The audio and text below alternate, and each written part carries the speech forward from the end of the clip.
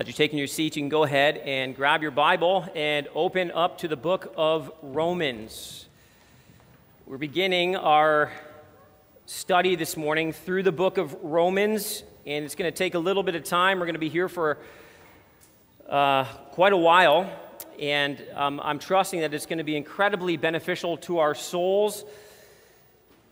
And I pray that this morning it's going to be a helpful starting point for us to get ourselves kind of reoriented in thinking about what is primary, what ought to be the priority when we come to the Word of God, and when we come specifically to the book of Romans.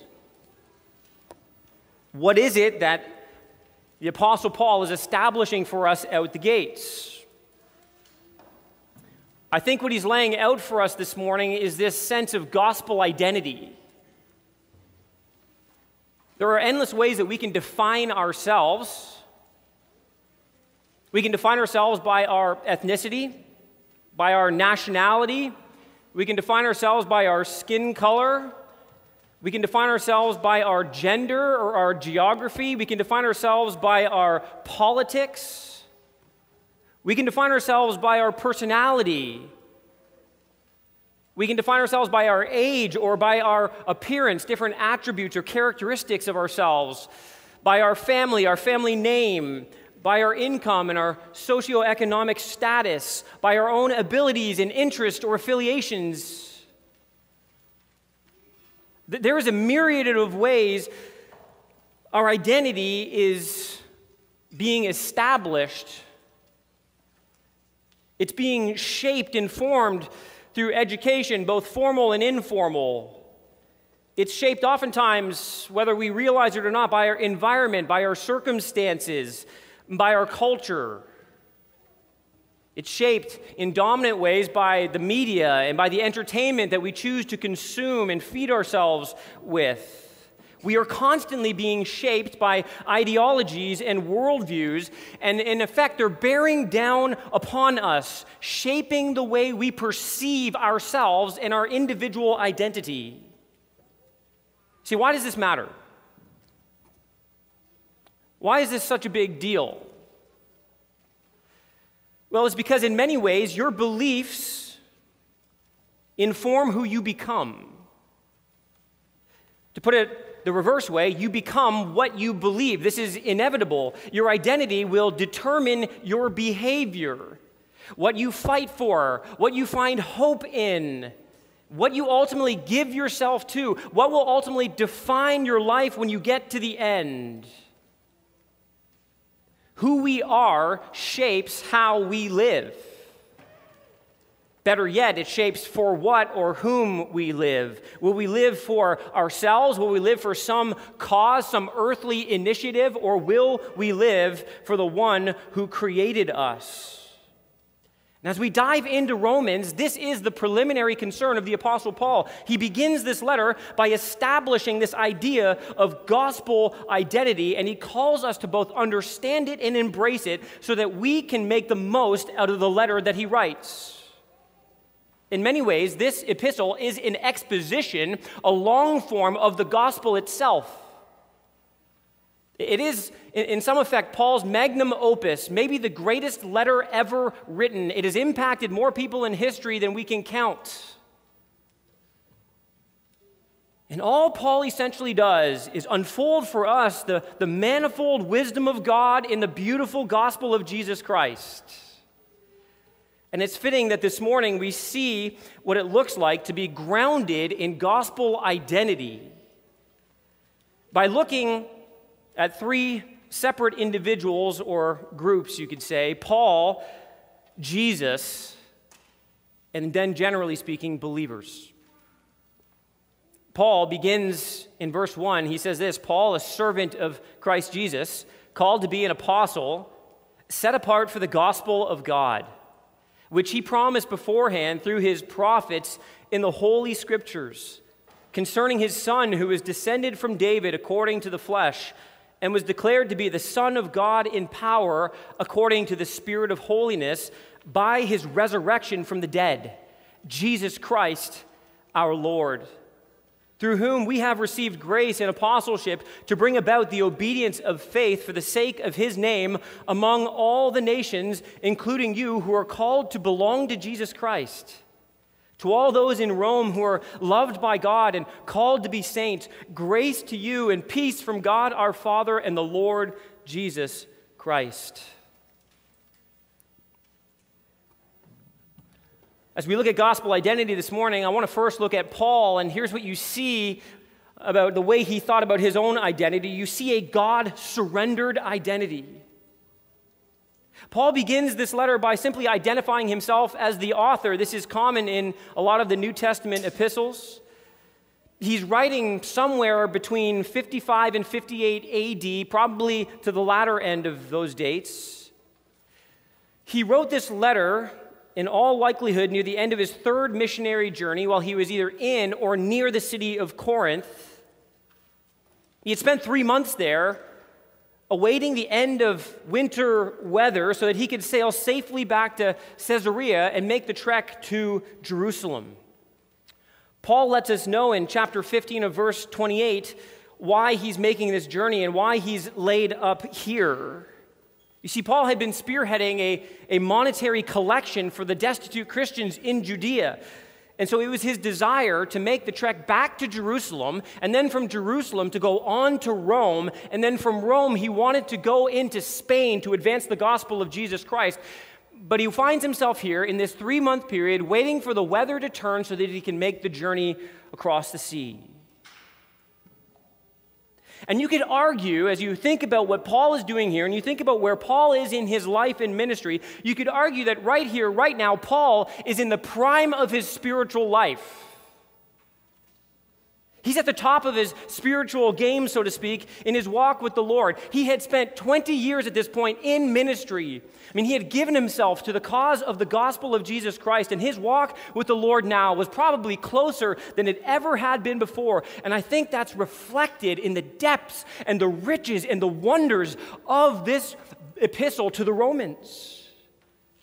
And so he writes out of the overflow of the depths of his relationship with God. And he writes again this magnificent letter. But at the very beginning, Paul actually establishes for us his ultimate or primary identity. And he does so in 3 ways. He gives to us, first, his master, second, his calling, and third, his purpose. And all of these help us understand what it looks like to have a God-surrendered life. First, notice this, he talks to us about his master. When Paul wants to tell you who he is, he identifies himself first and foremost as a servant, or the Greek can be literally translated, a slave of Christ Jesus.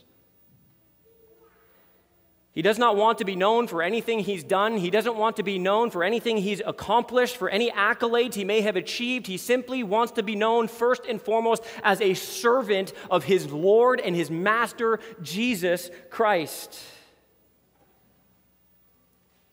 All Christians are meant to be slaves of Christ.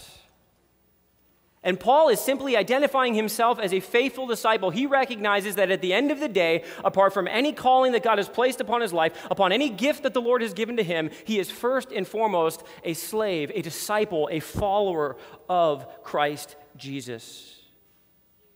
As a result, he is completely at the disposal of his master. He is surrendered entirely unto him. But he doesn't stop there. He goes on to continue to help us understand his identity. He reminds us, secondly, of his calling. He is, yes, a servant or a slave of Christ Jesus. Notice this, called to be an apostle. That term apostle there ties him to the 11 that Jesus had chosen, supplemented by Matthias, the replacement of Judas in the book of Acts. We know this, that Paul was unique. He had been given a unique calling and a unique ministry. While Paul held the name Saul, he was on his way to Damascus to persecute Christians, to put them in jail because of their faith in Jesus Christ. And while on the way there, he was confronted by the risen Lord Jesus Christ. He saw the blazing glory of the risen Lord Jesus Christ. It stopped him dead in his path, and he heard the voice of Jesus from heaven speaking directly to him. In that moment, Paul experienced a conversion. He was transformed entirely as he recognized who Jesus truly was, who he had been persecuting. And as a result, Jesus Christ takes this man Saul and he changes his name to Paul, and he tells him that he will have a unique ministry. He will be an apostle, a messenger, an ambassador who will go unto the nations. He will be the apostle to the Gentiles. He will spread the gospel far and wide. He was called by God to play a specific role in reaching the nations. He was gifted by God to fulfill this calling, and he wholeheartedly surrendered all he had to this calling, evidenced by the missionary journeys that are recorded through the book of Acts, by the life that he displays throughout his writings. He left his old life behind, and he embraced the new life that God had called him to as an apostle. And that new life and identity was defined, thirdly, by this, his purpose. Paul says that he was set apart for the gospel of God. God had uniquely consecrated him unto this ministry. He has one primary job, and that is to protect and proclaim the good news of Jesus Christ. He is, in effect, a royal ambassador chosen by the king himself to herald the good news of God. He is set apart for the gospel of God. That is to say, the gospel that is both from God and the gospel that is about God.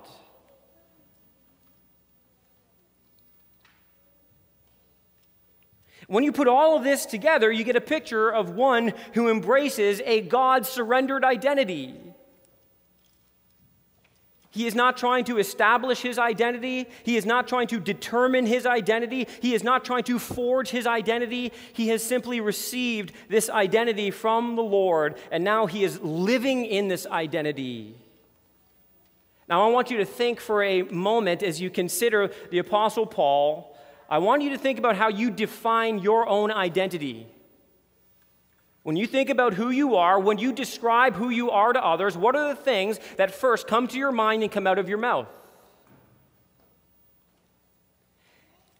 And does it in any way resemble Paul? What if somebody looked at your life? Would it reflect a God-surrendered identity? Would somebody be able to look at your life and see that this person is clearly living for someone else? The truth is, whether you realize it or not, you have a God-surrendered identity. The question is it the true and living God? Every one of us has a God-surrendered identity. It's either a lowercase g God or an uppercase G God, God, King, creator of the universe. It's either some idol that we've bowed down to and are pursuing, or it is the true and living God. You have a master. You have embraced a calling, and you are fulfilling some kind of purpose or goal through your life. The question for every one of us, is it the right master? Is it the right calling? And is it the right purpose? True identity is found first and foremost in surrendering to God as master, to a God-given calling, and to a God-defined purpose. But this is found only when you look secondly at Jesus, who is defined by a glory-stamped identity. Paul now launches into really a brief explanation of the gospel of God that he himself says is the very purpose of his life. He says in verse 2, which he promised beforehand, that is the gospel, through, listen to this, his prophets in the Holy Scriptures, concerning his Son who is descended from David according to the flesh, and was declared to be the Son of God in power according to the Spirit of holiness by his resurrection from the dead, Jesus Christ our Lord. So important to recognize what Jesus does here. He makes his appeal first and foremost on the basis of the Scriptures, and he's speaking here of the Old Testament Scriptures. Paul here highlights the importance of and the authority of the Old Testament scriptures. He reminds us that they are chock full of God-ordained and God-authored truth for us today. He tells us specifically that the Old Testament is actually about the gospel of God. It is actually about Jesus Christ himself. And that makes sense as to why Jesus, after his own death and resurrection, he appeared as he walked along this road to Emmaus in Luke chapter 24. He comes up alongside two men who are trying to figure out what had just taken place in Jerusalem. And the Word of God says that as Jesus walked with them and talked to them, that he took them throughout the Scriptures to show him himself in the Old Testament. And their eyes were opened to the reality of the gospel that God had foretold long ago in the Scriptures. All of Scripture, catch this, Christian, all of Scripture has one dominating purpose. It's not about you, okay? The Bible doesn't exist to make you a better person. The Bible doesn't exist to give you self-help and blessing upon blessing in your daily life. It exists to highlight the glory of the Lord Jesus Christ. All of Scripture is pointing towards Jesus Christ. I love what Martin Lloyd-Jones once wrote. He said this: "That is the nerve, the heart, and the very center of the gospel. There is no such thing as the Christian gospel, and there is no such thing as a Christian apart from him. Christianity, by definition, is Christ himself," he said. And Paul points out the identity of Jesus now in some very specific ways. He kind of glosses over them here. It's not unimportant what he says, but what you need to know is this: everything Paul says in these first 7 verses will become the subject matter of the entire epistle in Romans. He's kind of giving us a little taste of what's to come. And he points out the identity, notice this, twice he makes mention of this, concerning Jesus as God's Son. He is the Son of God. I want you to see how Paul draws out this glory-stamped identity of Jesus as the Son of God in 3 ways. First, notice this: he is the promised Messiah. Paul has already used the title Christ in the very first verse. He calls him a servant of Christ Jesus. Christ in the Hebrew literally means Messiah. There were a lot of different ideas about what the Messiah would look like when he came in the first century and just prior to the first century. Most of the Jews at this time were awaiting a political figure, predominantly a political figure, somebody who would come and liberate them from the oppressors in Rome. They had a very myopic or limited understanding of how the Old Testament explained who this Messiah would be and the lengths of what he would actually do. According to the Old Testament, the Messiah would be one who would restore God's rule and authority to a fallen and rebellious creation. He would bring the raging and plotting nations under subjection to his authority, according to Psalm chapter 2. The Messiah was the one who would sit at the right hand of God and rule in the midst of his enemies. He was to be equal with Yahweh, according to Psalm 110. The Lord's servant would be anointed to bring the good news to the poor, to bind up the brokenhearted, and herald freedom to those imprisoned in captivity, according to Isaiah 61, verse 1. And you see, Paul identifies Jesus as the Christ, the Messiah, the anointed of God, the one who is promised throughout all of the Old Testament. But as you move through the Old Testament, what you see is that the vision of this Messiah is only expanded. The understanding of what he is and who he is and what he will accomplish is only broadened. And we see, secondly, that Paul identifies him as the victorious king. Notice he says in verse 3 concerning his son, who was descended from David according to the flesh.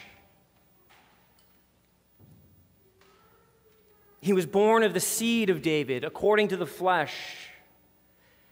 You see, what Paul is pointing us to here is the reality of the incarnation of Jesus, the idea that God became a man. The Son of God who came was born. He didn't come into being, this is important, listen, he didn't come into being at this time, at the time of his birth. He is not a created being. In fact, listen to what John 17, verse 5 says about the eternal existence of Jesus. Jesus, in his high priestly prayer, prays these words. He says, "And now, Father, glorify me in your own presence with the glory that I had with you before the world existed." You see, in his incarnation, the glory of Jesus was veiled. People didn't understand that this was indeed God in the flesh. But what we know from the scriptures is that Jesus is uncreated. As the old saying goes, he is co-equal and co-eternal with the Father. Jesus is the eternal and everlasting Son of God. And he came out of eternity to his own. And you see, this statement about who Jesus was is ultimately what got him killed. John 5:18 says, "This is why the Jews were seeking all the more to kill him, because not only was he breaking the Sabbath, but he was even calling his God his own Father, making himself equal with God."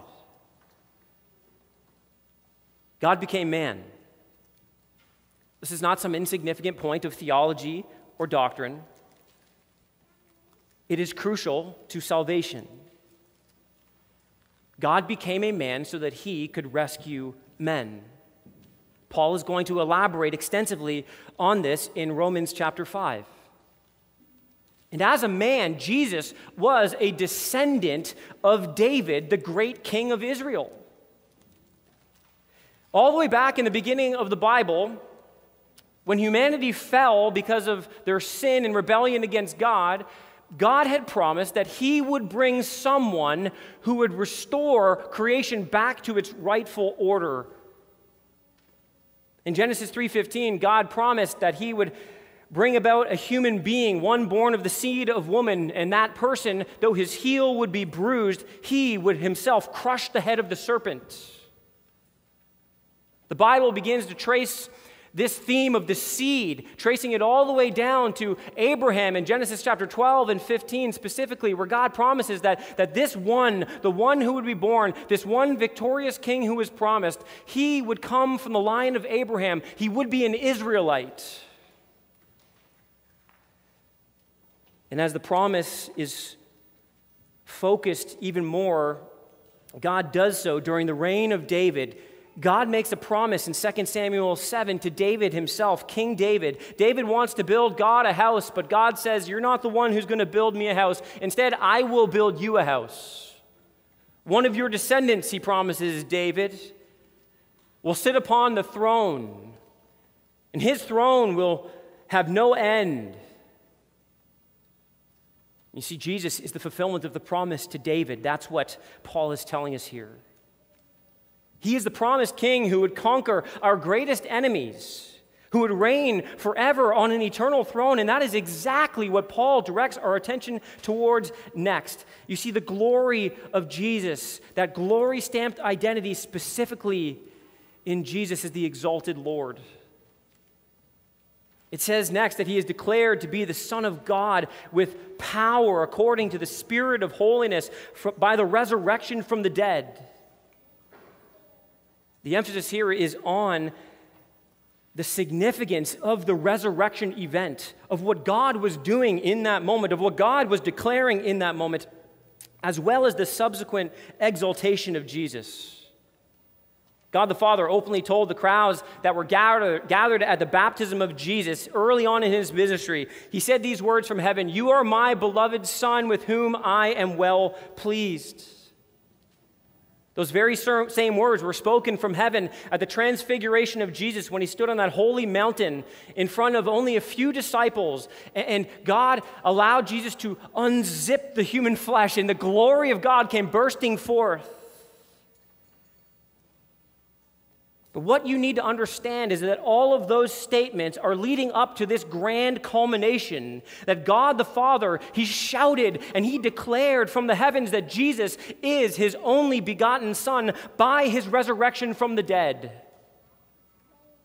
The religious leaders had declared Jesus guilty of blasphemy, but God, through the resurrection and exaltation of Jesus, reversed the verdict and declared his Son righteous.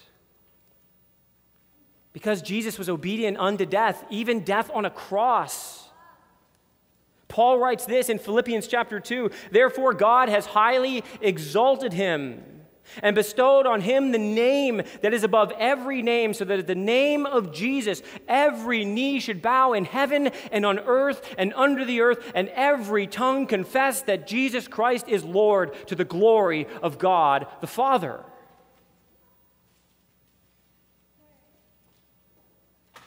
The resurrection is the crowning achievement of Jesus, whereby God declares that the power of sin and death have been overcome by the power of God's Holy Spirit. The glory of God stamped upon him every step of the way, which is why Paul can make this summary statement in such an emphatic way: Jesus Christ our Lord. There is nothing that declares the lordship of Jesus Christ like the resurrection and exaltation of Jesus from the dead.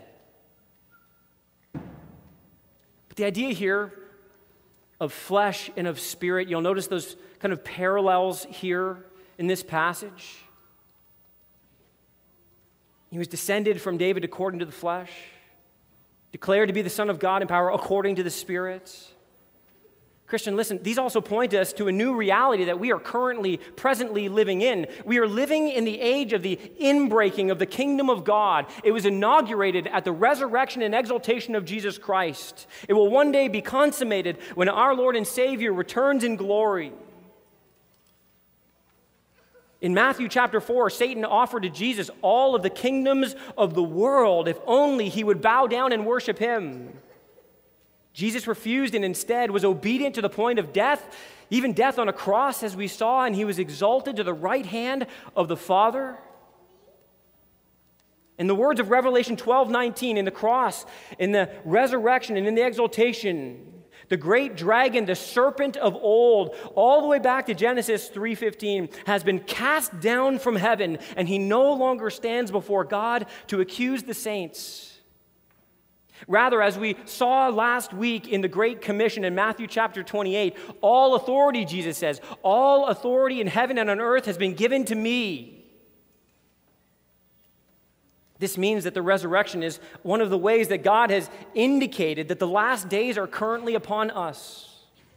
Christ has come in the flesh, has inaugurated the age of the Spirit, the new creation, and we are torchbearers of this kingdom, servants of the King, advancing his kingdom and his glory through the proclamation of the gospel by the power of the Holy Spirit that dwells within us. We find our identity and therefore our purpose in him alone. We live in Jesus, because of Jesus, and all for the glory of Jesus, which leads us finally to see ourselves more clearly as we look at believers with a gospel-shaped identity. In the last couple of verses, Paul comes back to his primary calling. He says, "Through whom we have received grace and apostleship to bring about the obedience of faith for the sake of his name among all the nations, including you who are called to belong to Jesus Christ. To all those in Rome who are loved by God and called to be saints, grace to you and peace from God our Father and the Lord Jesus Christ." God chose Paul to herald the inaugurated reign of the Messiah, to call the nations away from their vain idol worship. What Paul says here in verse 5 is simply a form of the Great Commission. I don't know if you caught that. He is called by God to go out to the nations, to make disciples, to see lost people saved and saved people matured and matured people multiplied, all to the glory of God. And you see, through the gospel, God is offering a new identity for all who by grace through faith take hold of Jesus. What is our gospel-shaped identity exactly? I want to give you 5 little bullet points of what our identity, our gospel-shaped identity is. In Christ first, we are revived. Paul says that he has been given this apostleship to bring about the obedience of faith. The obedience of the faith is a simple way of saying salvation, a salvation that is evidenced in obedience to the gospel call, where human beings like you and me, we hear the call of the gospel and we bow the knee and we surrender because of the grace of God to the lordship of Jesus Christ. It is an obedience that is also birthed from our faith. We know this personally, don't we? Obedience does not come naturally to the fallen man. This will unfold as a major theme in chapters 1 through 3 especially, and Paul knew this all too well in his own personal life. He knew how he had been walking in disobedience to God. He had to be confronted by the glory and the grace of God and rescued from his sin, called into obedience of the faith.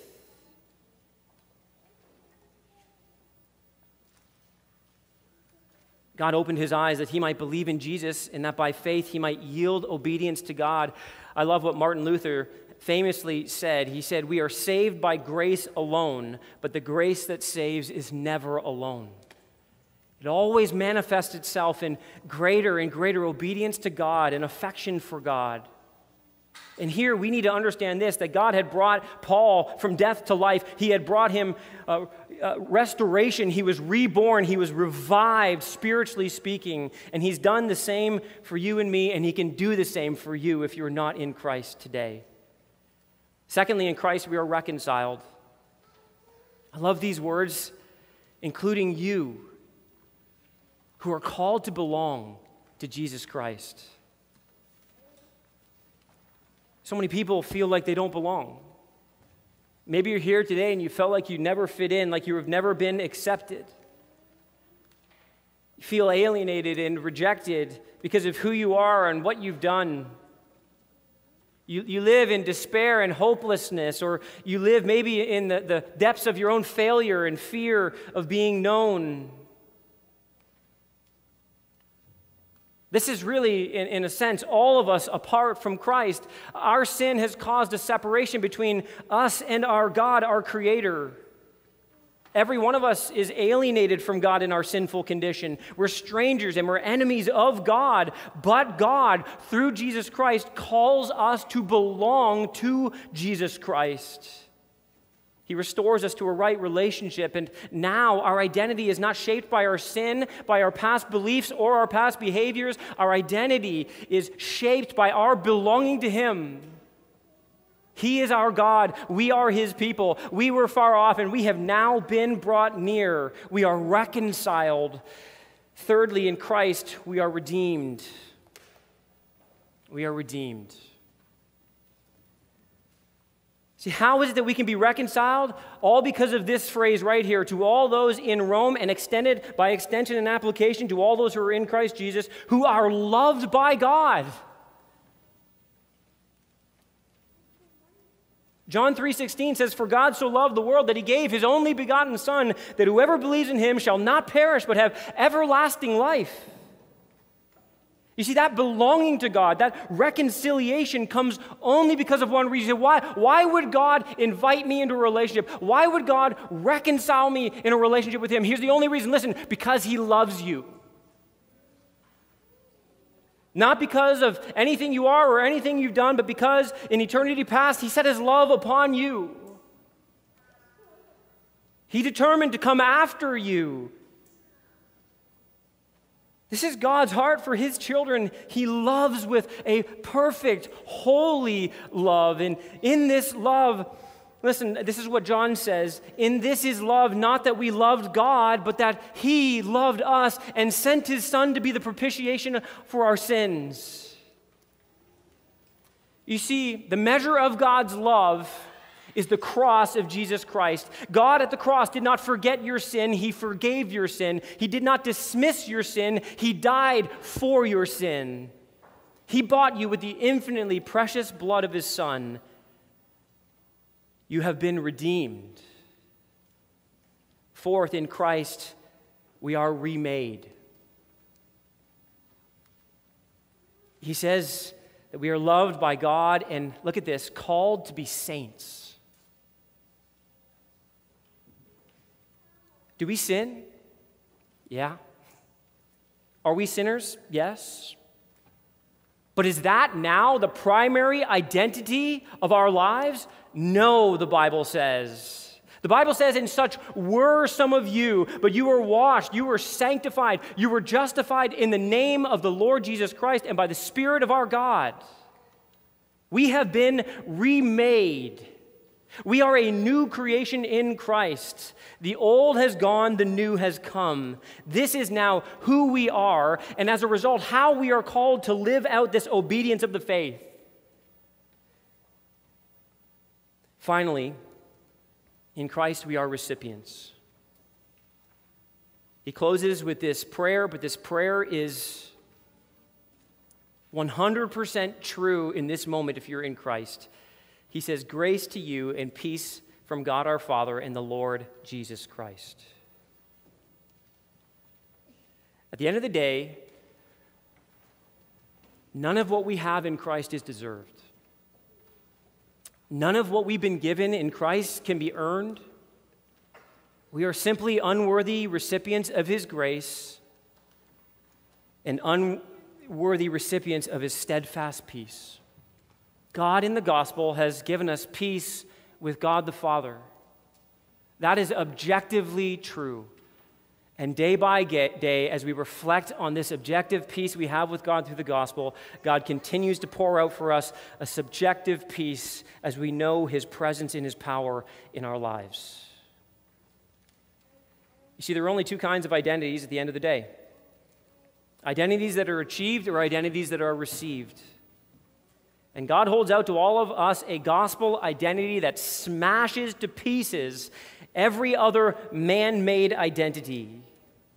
And He invites all to come and grab hold of this gospel-shaped identity by grabbing hold of Jesus Christ, our Lord.